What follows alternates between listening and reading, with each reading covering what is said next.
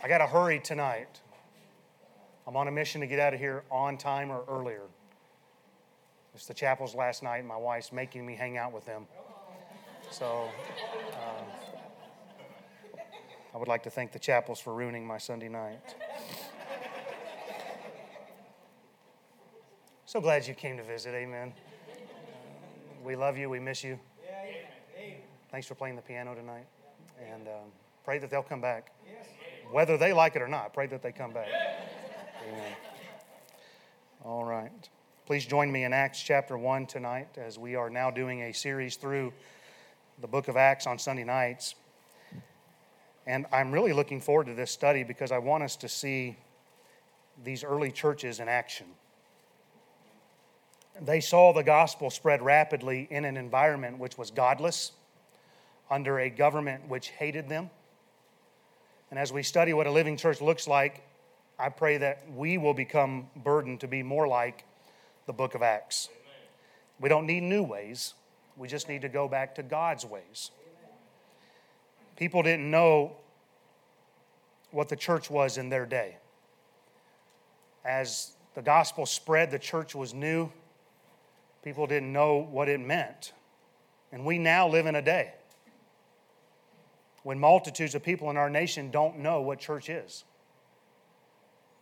When the word church is mentioned today, all kinds of thoughts enter someone's minds. There are images of religious orthodoxy. Maybe scenes of the Catholic Church come to mind. There are thoughts of the secrecy known to exist within the Mormon Tabernacle and the Jehovah's Witnesses kingdom halls.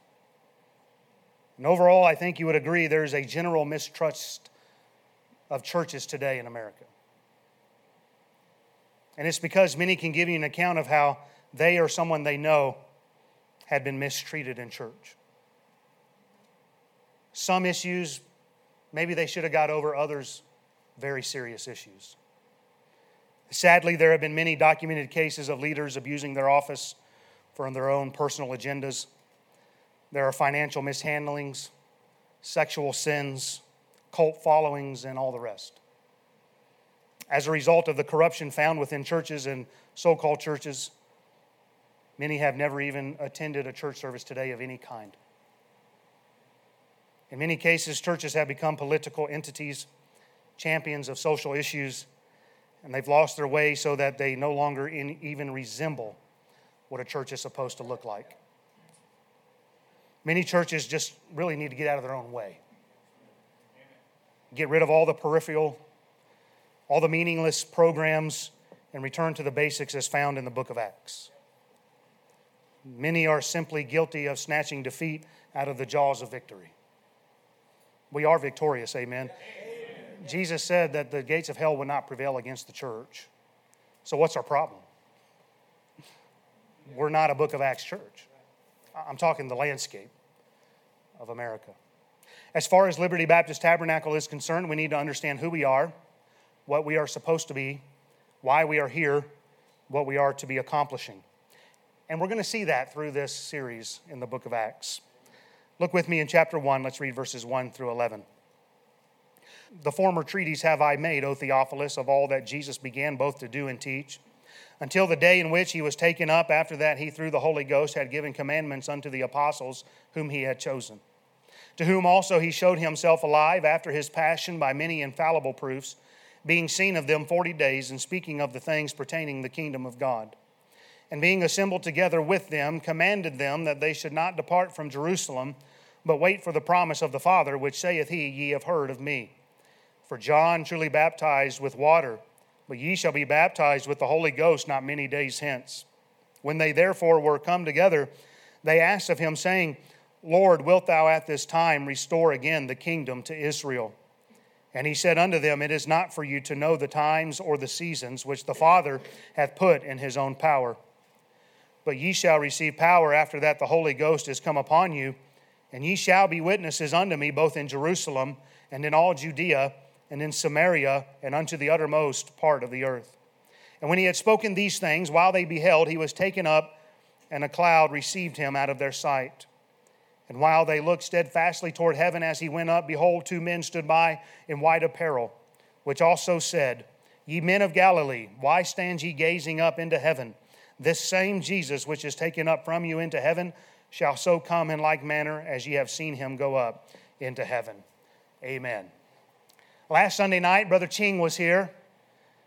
But you'll recall 2 weeks ago, I introduced this book. I gave a simple charge from verse 1. That was our need to be discipling others. Luke, who pens the book of Acts and also the Gospel of Luke, he writes both of these books to this man, Theophilus, because he wanted to see him rooted and grounded in the faith. And in short, we just need to put forth the same effort. Amen? We got to do what it takes. We've got to work to disciple people. We need to take the time to invest in others. Now, we see in verse 3 how Jesus showed himself alive after his passion. Today, that word passion is commonly used differently than it is here. Here, this word passion means his suffering. His passion refers to the very painful experience of dying for the sins of mankind upon the cross. And because the resurrection is absolutely critical to our faith, Luke brings attention to the fact that Jesus died, but that he showed himself alive by many infallible proofs. And Jesus was not only seen 40 days after his resurrection, but he was also during that time teaching his followers. He was teaching them of things pertaining to the kingdom of God. And we also know how he expounded unto them the scriptures. He said over there in Luke 24, he took them through Moses, the law, the prophets, the Psalms, and he expounded unto them all the things concerning himself. We have seen recently in our series through John how Jesus appeared on 3 occasions. But there were other times as well that Jesus was appearing to his followers that aren't all recorded. This appearing of Jesus, if it was in a court of law with the amount of witnesses that testify, it would be undisputable that Jesus was raised again from the dead. Outside of the gospel account, Paul records this in 1 Corinthians 15, 5 through 7. And that he was seen of Cephas, that's speaking of Peter, then of the 12. After that, he was seen of above 500 brethren at once, of whom the greater part remain unto this present, but some are fallen asleep. After that, he was seen of James, then of all the apostles. That's a lot of people that saw the risen Lord. Amen. It would be undeniable in court is what I'm saying. And because we have just recently covered the details surrounding Jesus' resurrection on Sunday morning, I'm not going to dwell there, but I just want to say this, that we understand if Jesus didn't resurrect, then our preaching's in vain tonight. Our meeting together is in vain. All that we do is for no reason whatsoever. We are found false witnesses, Paul said, and we would still be in our sins if it wasn't for the fact that Jesus rose again. So we thank God for the resurrection, of course. We see in verse 4, moving on, that during those 40 days, there were times when Jesus was assembled with them. Can I just make the obvious application here? But that's what makes church church. When Jesus is assembled with us. Whoop! What separates true churches from false churches? It's whether or not Jesus is present. If Jesus isn't around, then it's nothing more than a social gathering with the name church on the sign. Psalm 22 is prophetic of Christ. It speaks of his crucifixion and then his glory afterwards. Psalm 22:22 says this, I will declare thy name unto my brethren. This is speaking of Christ now. Get this. Jesus is saying, I will declare thy name, God, unto my brethren. In the midst of the congregation will I praise thee. It was foretold that Jesus would declare the name of God, the praise of God, unto his brethren in the midst of the congregation. And when you go to the New Testament in the book of Hebrews, the writer of Hebrews takes Psalm 22:22, quotes it in Hebrews 2:12, but he makes one small change. I will declare thy name unto my brethren in the midst of the church will I sing praise unto thee. Pretty much synonymous, congregation and church. We understand that. And so listen, I hope you understand churches who are genuinely trying to walk with God will have Jesus when they are assembled together in the person of the Holy Spirit. The Lord will be joining our service. Don't let this spook you. But the Lord will be joining our service, singing praise to God and declaring God's goodness to the brethren. What a thought. What a thought. People say, I don't really need church. Well, that's interesting because Jesus assembled with them. Jesus said, look, I'm going to be praising God in the midst of the church.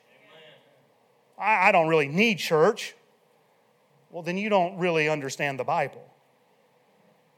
Do you understand the importance we ought to be placing upon the right kind of music in church? Don't worry, I'm not going there, amen. Everybody just, we're cool.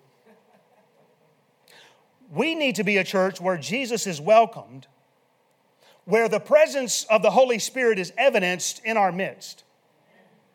This is what makes a real church.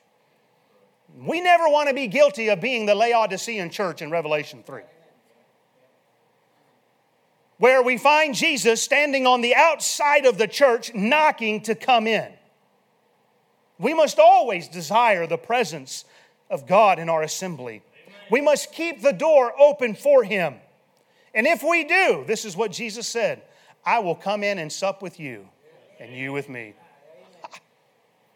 What a blessing. Moving on in verse 4, we see that this particular assembly to which Luke refers, Jesus commanded His followers that they should not depart Jerusalem, but that they should wait for the promise of the Father. And that's something that Jesus had previously spoken unto them. This is how Luke's gospel begins to end, the gospel according to Luke. And behold, this is Luke 24:49. And behold, I send the promise of my Father upon you, but tarry ye in the city of Jerusalem until ye be endued with power from on high. Jesus had mentioned several times how the Holy Ghost would be given unto them. In fact, He mentioned how it was necessary that He would have to go away in order for the Holy Spirit to come upon them. John 16:7 says, nevertheless, I tell you the truth, it is expedient for you that I go away. For if I go not away, the Comforter will not come unto you, but if I depart, I will send Him unto you. Now, this is where it gets interesting, in my opinion, as we start to study a little bit tonight here. Remember in our series through John, we just saw in chapter 20 that Christ appeared to His disciples on the evening of His resurrection as they were gathered together in fear. And after He told them, as my Father sent me, even so send I you. Remember what Jesus did? He breathed on them and they received the Holy Ghost. Well, that's interesting. What gives here? Why now are we reading that they're going to have to wait for the baptism of the Holy Ghost? Did they receive the Holy Ghost twice? Well, what I'm about to say, some may disagree with, and that's okay. We're still friends. Well, I'll do my part to be a friend. Well, it's going over good, should. But I do feel I'm grounded scripturally in my position. And this is an important debate tonight for what I'm going to give you here in these next few minutes. This is important because of how the charismatics have twisted the doctrine of the Holy Ghost. Here in Acts, they did not need to receive the Holy Ghost in that He didn't already indwell them. I just cited how Jesus had breathed on them in John chapter 20, the day of His resurrection. They received the Holy Ghost. So what did they need? Well, look at verse 5. For John truly baptized with water, ye shall be baptized with the Holy Ghost not many days hence. You see, what they needed was the baptism of the Holy Ghost. While I believe we receive all of the Holy Ghost in salvation, this is just my personal opinion, I believe the Bible makes a distinction between being indwelt by the Holy Ghost and being baptized with the Holy Ghost. I believe when we're saved, we are both indwelt and baptized with the Holy Ghost. Do you remember after you got saved how excited you were? Do you remember how you actually were telling people about Christ? Remember how you couldn't get enough of God? Why? Because in Christ you became a new creature. Old things were passed away. Behold, all things became new. There was a change in your life. God took up residence in you. You had now become indwelt by the Holy Spirit, and being a clean slate, that's all you had. You had that working in you in all of its fullness, and you were so excited about being saved and being in God. But what happened? It didn't take long to wear off, did it? Come on now. Talk to me. It didn't take long to wear off. Because as we learn from Ephesians 4:30, we can grieve the Holy Spirit. As we learn from 1 Thessalonians 5:19, we can quench the Spirit. You see, we were still indwelt by the Holy Spirit, but the Spirit's influence in our life was being diminished by sin. In salvation, God moves in as the Holy Ghost. And praise God, He can never be evicted. Whoop. We are bought with a price, and our body becomes the temple of the living God. We are sealed until the day of redemption, until we are in God's presence. We are eternally secure. Our standing with God is settled, and we cannot lose our salvation. However, since we can grieve and quench the Spirit, then we can obviously lessen the Spirit's influence in our life. That must be the case. We can choose whether we will live in the Spirit or whether we're going to live after the flesh. It's our decision to make. God's given us a free will. Galatians 5:16 and 17 says, "This I say then, walk in the Spirit, and ye shall not fulfill the lust of the flesh. For the flesh lusteth against the Spirit, and the Spirit against the flesh, and these are contrary the one to the other, so that ye cannot do the things that ye would." So as we live our Christian life, we find there's a battle taking place within all of us. We find there are times we don't do the things we know we should do. This is something that the Apostle Paul clearly lays out over in Romans 7. When I would want to do good, I find there's evil present within me. And he makes that case absolutely clear over there. And so do we want to be led of the Spirit, or do we want to give in to the flesh? I'm not against those who use the illustration of two dogs living inside, and whichever one you feed the most is going to win out. I understand what they're trying to say, but it's an inaccurate illustration. Dogs have the same nature. The Spirit and the flesh are two different natures. They are two different things. And the Spirit is always stronger than the flesh. Always. Always, Brother Wells. Always stronger. There is no, you've got to feed it so that it'll be stronger. It's always stronger. It is that part inside of you that when you go over to 1 John and you read about being sinless and you wonder, what is it saying? There is a part in you that is God and cannot sin. It is always stronger than the flesh. Jesus even said, "Watch and pray that ye enter not into temptation. The spirit indeed is willing, but the flesh is weak." The spirit never gets weak. It's always willing. It's always ready. It always wants you to decide to do the right thing. But the flesh is always weak, always. And we just make the decision whether we're going to walk in the flesh or not. The Spirit is always willing to take over. But we have to yield ourselves. The Bible says in Romans 6:12 and 13, "Let not sin therefore reign in your mortal body, that ye should obey it in the lust thereof. Neither yield ye your members as instruments of unrighteousness unto sin, but yield yourselves unto God as those that are alive from the dead, and your members as instruments of righteousness unto God." You see, it is our decision how inundated with the Holy Ghost we're going to live. The Spirit's willing. We have to decide how willing we are. We can choose to obey the lust of the flesh, or we can choose to obey the Holy Spirit. And so what we find here in the book of Acts, these followers of Jesus did not need the Holy Ghost to indwell them. That had already taken place. But they needed to be baptized with the Holy Ghost. Matthew 3:11, John the Baptist said, "I indeed baptize you with water unto repentance, but he that cometh after me is mightier than I, whose shoes I am not worthy to bear. He shall baptize you with the Holy Ghost and with fire." Remember, that word baptize means to immerse or submerge. It means to cover over fully. This is why we reject pouring and sprinkling as a means of baptism. In fact, pouring baptisms, sprinkling baptisms, they are oxymorons. You cannot rightly call either a baptism because neither one submerges you. With that in mind then, when the Bible says that they would be baptized with the Holy Ghost, it means they would be covered over fully with the Holy Ghost. They would be completely inundated with the Holy Ghost. They would be immersed in the Holy Ghost. God would have full control over their life. So what does it look like to be baptized with the Holy Ghost? Well, this is where there's all kind of teachings out there.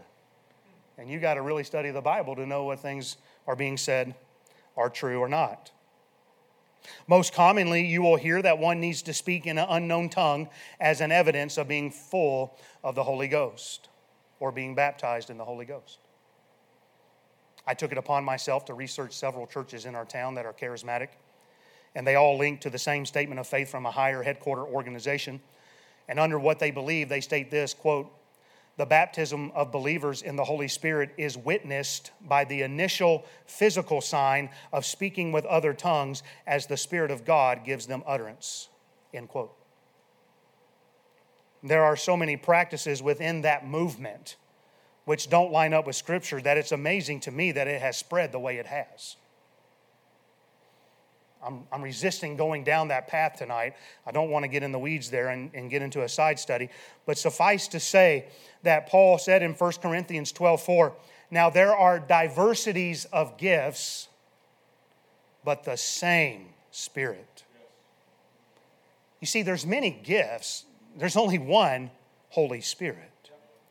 So why are so many focusing on tongues when the same Spirit said there's diversity of gifts? Why would the initial indication that you have been baptized with the Holy Ghost is you speaking in some unknown tongue? Boy, I wish I could get into all that tonight. There's much, much more I could say right there to debunk this modern movement that we see taking place. Some will even take it beyond speaking in tongues and believe that the baptism of the Holy Ghost is to mean what we find at the close of the book of Mark, where we would read in Mark 16, 17, and 18, "And these signs shall follow them that believe in my name. Shall they cast out devils? They shall speak with new tongues. They shall take up serpents. And if they drink any deadly thing, it shall not hurt them.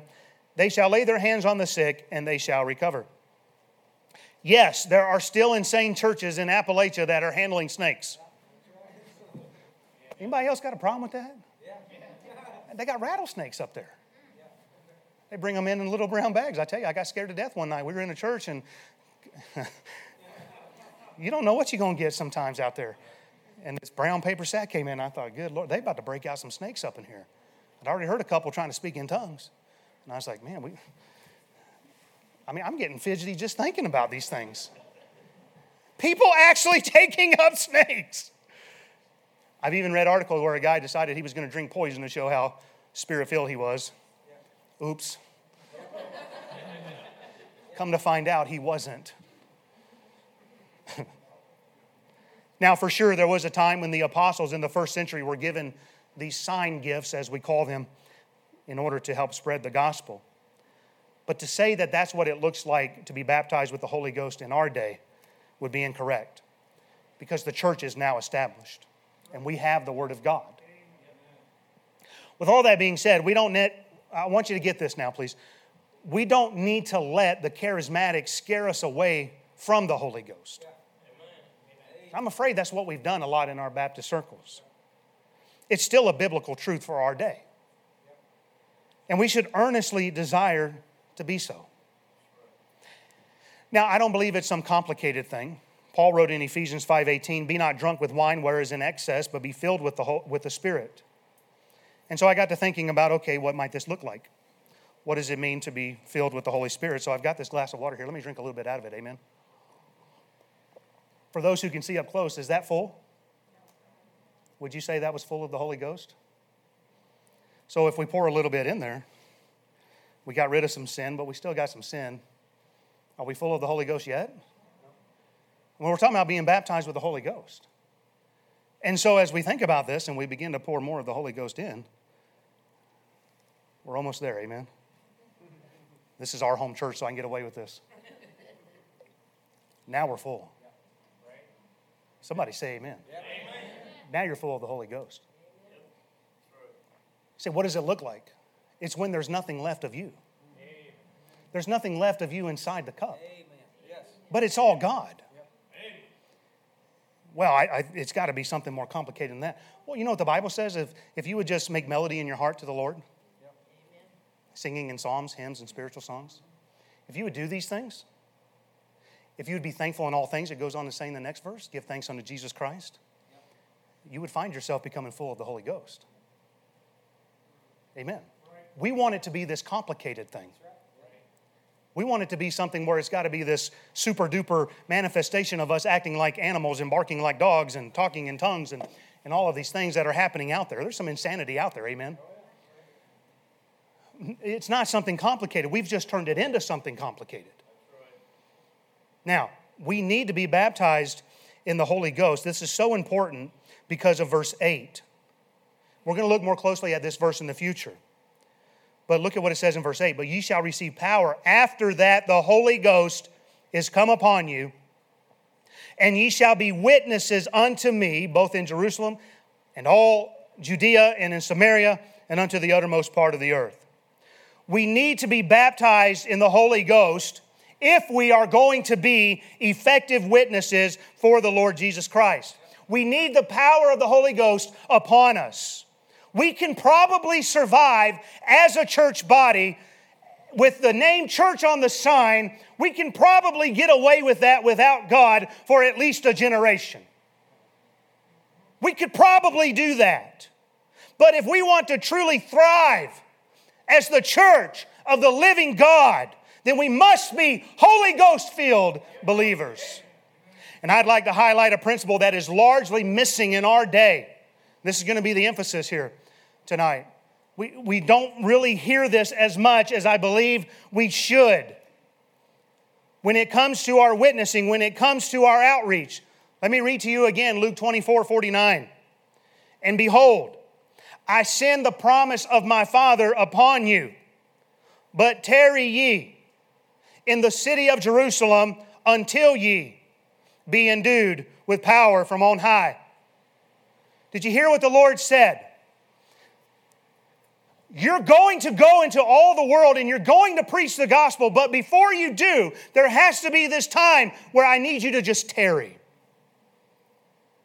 Because I need you to be right. I need you to be prepared. I need you to be full of the Holy Ghost if you're going to go out there and be effective for me. Jesus wanted them to go. And many times we are just go, go, go, go, go, aren't we? We are a go, go, go society. Listen, our churches are moving. We've always got something on the calendar. We're always doing something. But let's not miss tonight that the first requirement wasn't to go. I heard a message one time. I still like the message. I'm not rejecting the guy or the message. He said, you can't spell the gospel without go. Well, listen, you're not going to effectively spread the gospel without tarry. Jesus' first requirement wasn't to go, but Jesus' first requirement was for them to tarry. Notice again in verse 4 that Luke points out how they were told to wait for the promise of the Father. A.W. Tozer. Get all you can by him. Buy his books, look up his quotes, listen to his sermons. Some people have said J.R. Rice was the mightiest pen in the 20th century. I'd say it's A.W. Tozer. Listen to what he said. The popular notion that the first obligation of the church is to spread the gospel to the uttermost parts of the earth is false. We must be spiritually ready to spread it. Our Lord said, go ye, but first he said, tarry ye. The first business of the church is not to evangelize, but to get ready to. End quote. I had to ruin a lot of independent Baptists right there. We must be actively fulfilling the Great Commission. I do agree. We know that. But what good is it going to do us to go out there unprepared? What if we're not baptized with the Holy Ghost? Think about what the Lord said in Matthew 23:15. Woe unto you, scribes and Pharisees, hypocrites. We're off to a good start already, amen?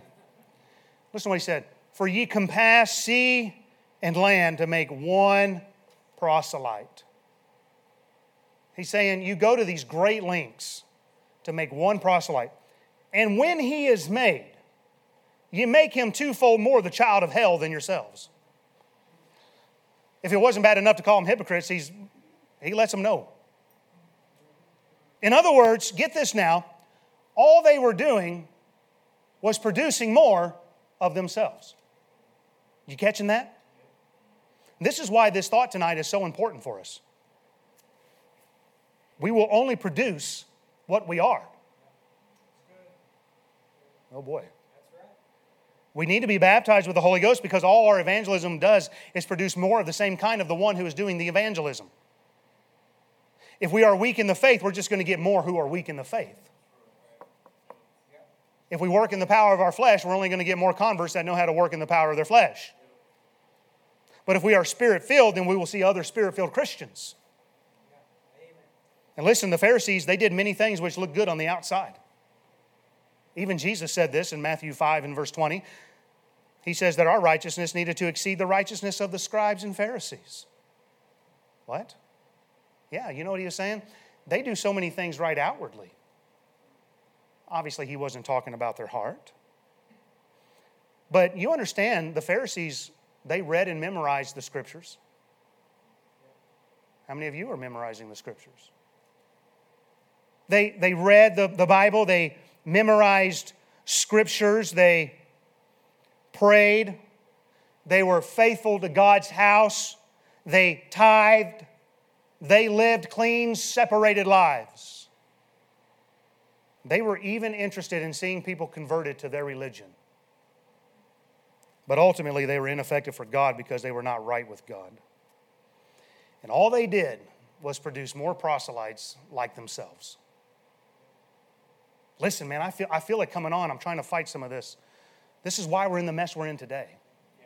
Somehow we got this idea that we've got to reach the world, so we got to be like the world. Guess what? That's exactly what we got. We got the world.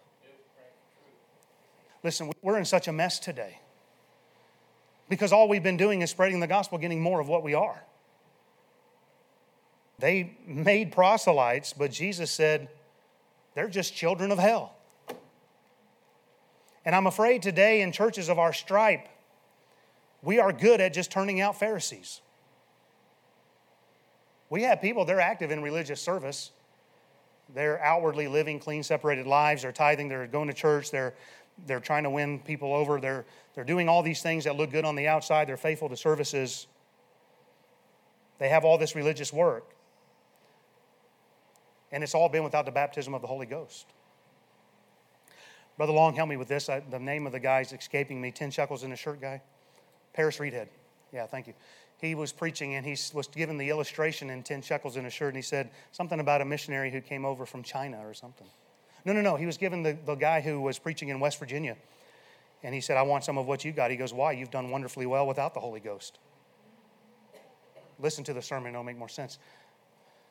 We've done all this. Have we had the power of the Holy Ghost upon our life? You see, even as a good Baptist, we're going, we're doing, we've learned to do everything just right, but have we ever tarried? Have we ever just tarried? Listen, our church is not tarrying because I can't get most of you back on Wednesday nights. That's when we pray. We're missing it. Have we ever been endued with power from on high? I've never seen what revival is. I've read about it. I've never seen it. And all we're doing is we're compassing the world, adding more proselytes just like we are. We wonder why the church is so ineffective and so weak, why it's so worldly, why it's so fleshly, why there's no power of God upon it. A.W. Tozer also said, modern religion focuses on filling churches with people. The true gospel emphasizes filling people with God. Amen. We must improve our relationship with God. We must be filled with God, if we're really desirous to be effective for God, we must be ready to go.